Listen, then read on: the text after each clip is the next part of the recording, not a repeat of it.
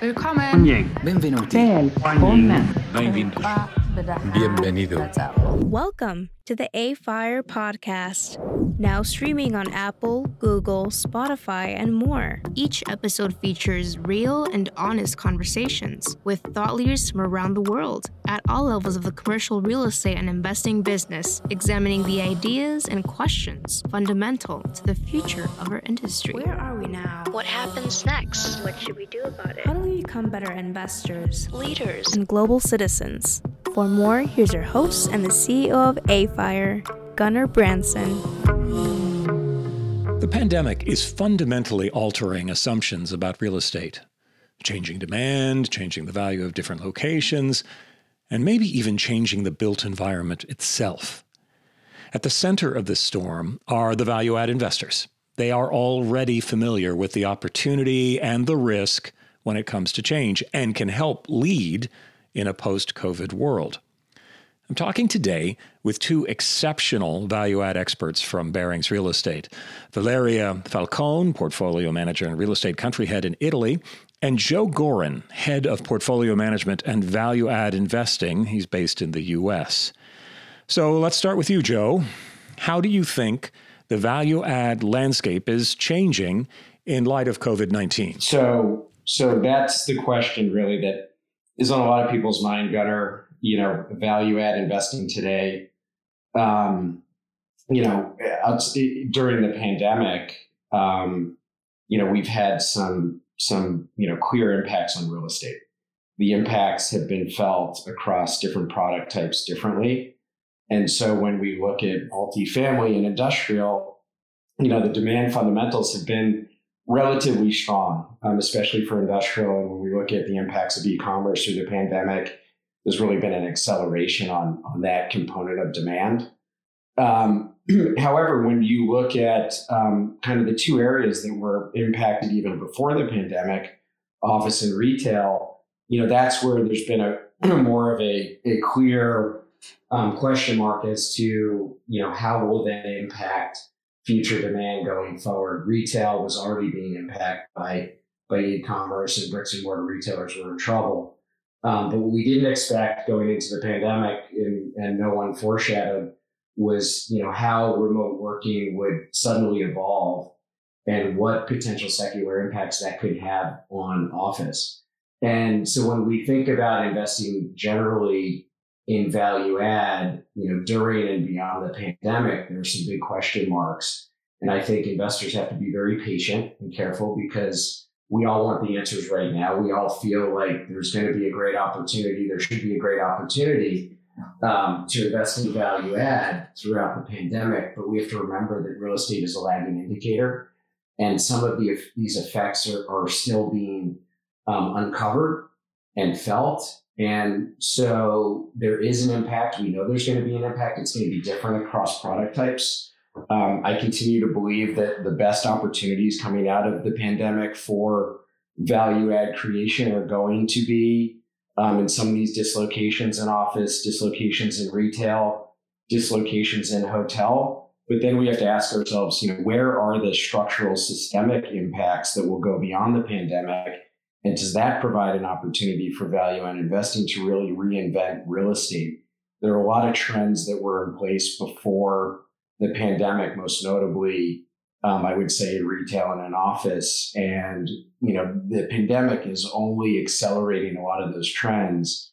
The other component of it is, before the pandemic, a lot of capital was chasing value add to the point where you saw core and core plus investors even reaching a little bit on the risk spectrum. As we're starting to experience now, some of those investors are falling away and becoming a little bit more risk averse. We're all becoming a little bit more risk averse in a world where there's a little bit less transparency. And so the good news for value add investors is there's a little bit less competition, and some of the high flying pricing for some of these deals the air is going to come out of the balloon. And there's going to be an opportunity to invest in value add at more fundamentally reasonable pricing, I believe. And that makes a lot of sense, Joe. And certainly baked into that question of what is going to happen, not knowing exactly how this will play out, as we're trying to get some sort of grip on what level of acceleration, how fast, how far have we gone in these product types. That certainly has increased the implied risk.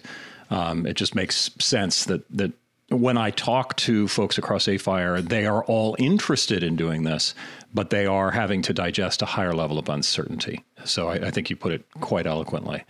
Valeria, are you seeing the same kinds of trends in Europe as Joe has been describing in the United States? Yeah, I would say that pretty much it's the same to the point in which we're coming from. 1 year ago, we were basically trying to acquire value-add deals with a lot of competition from core and core plus investors, and of course, the scenario has changed dramatically in the last months. And so, as Joe was saying, the acquisition price, we start seeing some interesting, let's say, repricing also due to the fact that here definitely the financing for value add play is less available than it was before.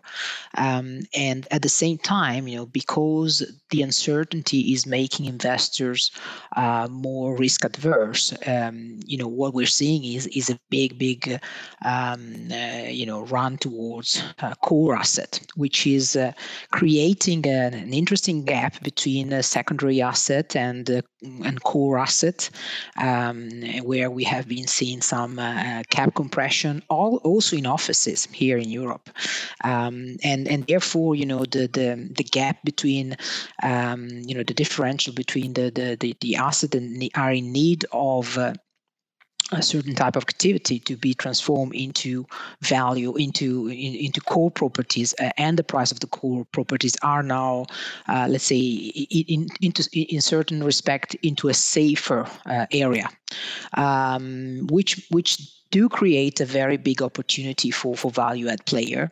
But it's not just a question of pricing that is making the future more interesting for us as value add player, but for sure, we can, as I say, not only capitalize on maybe a price changes, a price shift, but we can also capitalize on more long-term structural trends that are essentially changing the behavior. So I'm saying something very banal here, but what we're going to do and what we have to do in the future, I think, is very simply to follow the demand with more attention that we have done in the past, because it's going to be more difficult to, trying to achieve to our target return because of the uncertainty. And for this reason, we have to be much more detailed when we do and we analyze a deal, and we have to really understand the demand that is, going to meet and going to occupy at the end of the day our real estate. That's an excellent point, Valeria. I mean, I think to a certain extent for the last 10, 20 years, as an industry, we've started to slip in some ways by thinking about office as almost a commodity, especially Class A office in the gateway markets, et cetera, and that we're needing to be a lot more diligent around demand and how demand is changing. You mentioned in your article, both of you, about how some aspects of how demand is changing. Something that's in the headlines, has been in the headlines quite a bit since this pandemic started, and perhaps before as well, was cities like Paris trying to think of themselves as 15-minute cities and thinking about distance and how we configure where we live, work, and play. How are the two of you thinking about that? Maybe Valeria, we can start with you. What is that doing, and where do you think that's going? Yeah, well, I mean, first of all, let's say that the office is an invention. Okay, it's not something that exists in nature. We have invented the type of office that we know, where people has to go to work all at the same time and come out all at the same time and use the transportation at the same time. This has got more to do with manufacturing. Let's put it this way, than real what you're doing in into an office which is basically producing services. And therefore, what is happening is that this is just changing. So what we are changing is the way in which we are conceiving the office and the way in which we are conceiving the place in which we work. So, all of a sudden it becomes obvious that we can do the same thing at home and in the office, which doesn't mean that the office will not have importance in the future, but it will just become something different from what we know them today. They will become much more a place in which people convene to share ideas, to create value, and therefore also the physical space will have to respond to this new request. So in a way, the line between houses and offices is going to blur, but what is going to change most importantly is again, this systematic way in which we have to go to the office at 8 o'clock and come home at 5 or whatever. Every country and every place got its own peculiarities. The only need we will have is to stay together at some point, again, to share ideas, to mentor the younger people, to create the value of the companies, which doesn't mean that we will necessarily need to go to the office every day and commute maybe in the rush hour. Okay, so this idea of the 15 minutes means that the quality of life of each of us can be much more sustainable, because at some point you might go to the office maybe twice or 3 times a week, and then maybe spend the rest of the time either in your house or in some co-working areas which are much closer to your to the place in which you live, which is creating other opportunities as well, which means that all the neighboring school and retail potentially can have another other opportunities to redevelop in the future. So the idea all goes around again, rather than creating a model in which everybody has to stick and stay, is rather understanding the necessity of the demand of the people that, again, is not particularly happy to be in traffic jam for 2 hours or on a train for 2 hours, but they can adjust their life in a flexible way so that they can make the most out of it. So this is the concept, and the concept gets into the sustainability of the cities, so it's a much bigger inheritance that we will get from this pandemic than just thinking about the office demand will just shrink. Okay, it is really that the end user is thinking differently, and again, this is not the pandemic has just accelerated this. Okay, this is not something that we woke up on 31st of March and all find out that people wanted to have a better quality of life. This is going on from quite a long time. It's just that this pandemic, like it has accelerated the e-commerce, it has accelerated other trends as well. And this is why it has accelerated for probably many years. It would have taken much more time before we get where we are today without the pandemic. But again, those trends were already there, and we're not talking about anything new. We're just talking about something that has been accelerated. I think over the next few weeks, I'm going to repeat your marvelous thought, which is office is an invention. I should put that on a sign over my desk and just keep reminding myself, office is an invention, which of course means it can change, to your point. So Joe, are you seeing the same thing in the States? Certainly we have some cities in the United States that are very much designed around this conception of the invention of office. How do you think it's going to affect us? Yeah, I think this has been a massive experiment that none of us, foreshadowed happening this quickly. And it's been successful. The remote working evolution through the pandemic is dramatic. It's severe in good and bad ways. And so I think, what that's going to do is it's going to really highlight, you start with location, right? Real estate for us is location, location, location. So where do people want to house their workers? How do they want to house their workers? I think the pandemic is impacting both of those questions. And in terms of the locations, none of us know exactly, over the next 1, 3, 5 years, the exact model in certain cities. But we're all hypothecating, and we're all looking towards the future and how to invest those value add dollars. Where we have high conviction is we do believe that office is going to continue to move in the direction as Valeria was alluding to, move in that direction of, four walls that really spark collaboration, productivity, innovation. You can't create that magnitude of growth and innovation working from home. You can certainly provide workers the elements of working from home and the work-life balance, which we've all, I think, embraced through the pandemic. But there's no substitute for being around people in an office. So, we started to see this evolving over numbers of years. And I would really say that the catalyst behind that has been technology. The iPhone just coming out in 2007. I mean, our world has changed over the past 10, 15, 20 years in office real estate, unlike any prior time period.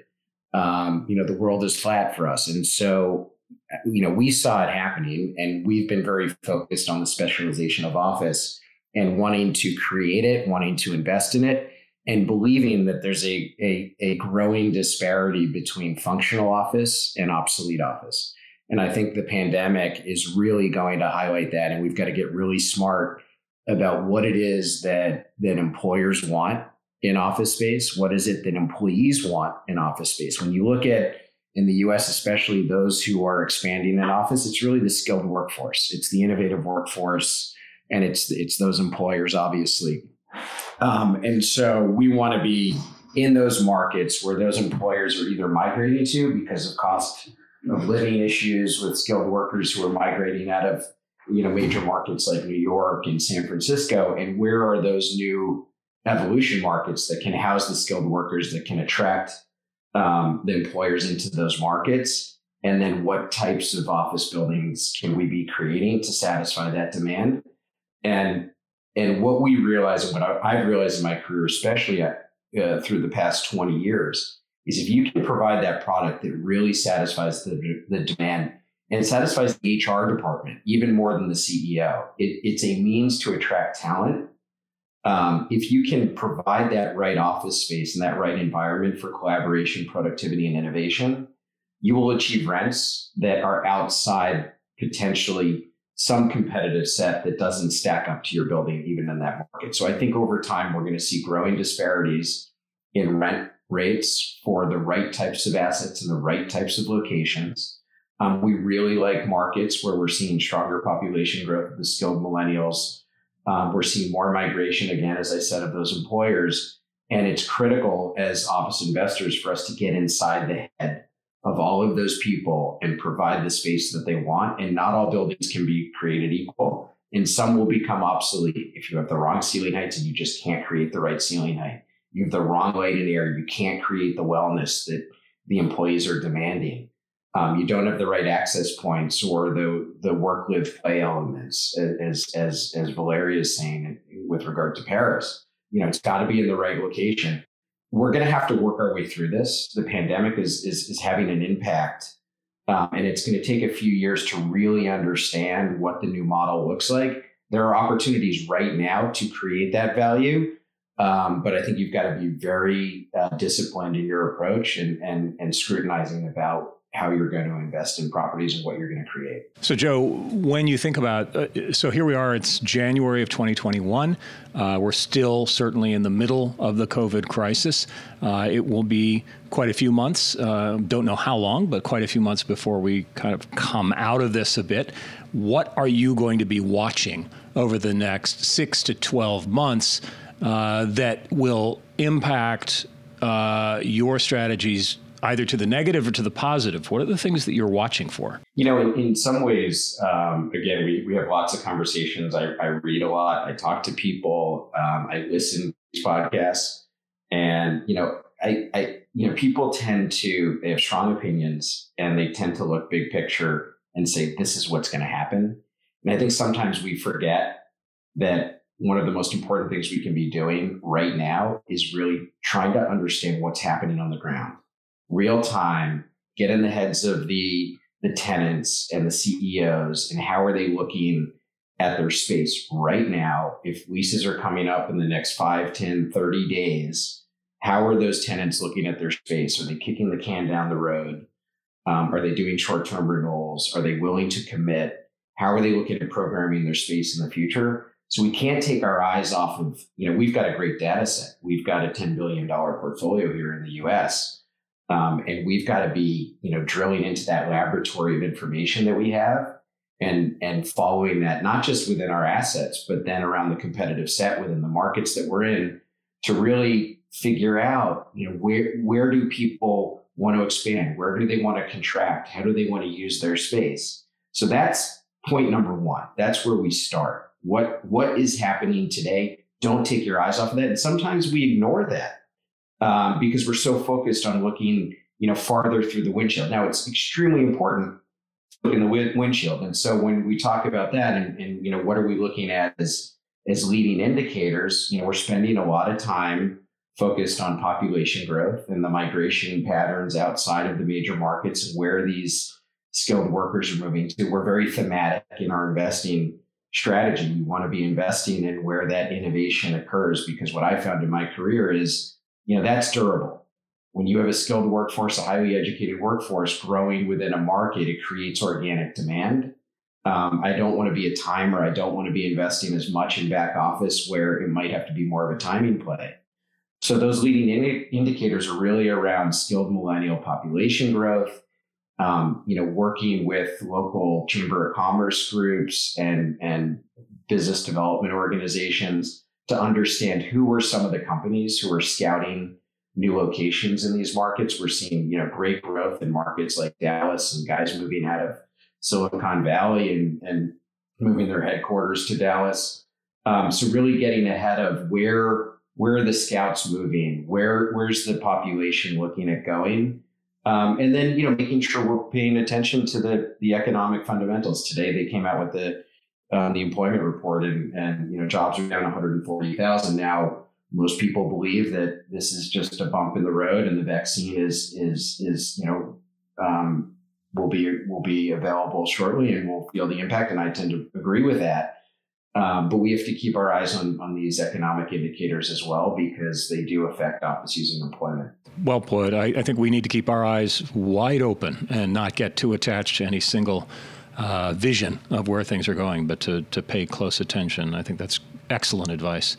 Well, believe it or not, we have come to the end of our time here today. So I would encourage anyone who's listening to make sure you take a look at the winter issue of AFIRE Summit and read Valeria's and Joe's article, Value Add Beyond the Pandemic. Very much worth reading. And I want to thank you, Joe and Valeria, for joining me on the AFIRE podcast. Thank you. Thank you, Gunnar. You've been listening to the AFIRE podcast. Remember to subscribe on your favorite podcasting platform, including Apple, Google, Spotify, and more. AFIRE is not engaged in providing tax, accounting, or legal advice to this podcast. No content included here is to be construed as a recommendation to buy or sell any asset. Some information included in the AFIRE podcast may have been obtained from third-party sources considered to be reliable. AFIRE is not responsible for guaranteeing the accuracy of third-party information. The opinions expressed in the AFIRE podcast are those of its respective contributors and do not necessarily reflect those of AFIRE. To learn more about the AFIRE podcast, including underwriting and guest opportunities, visit afire.org/podcast.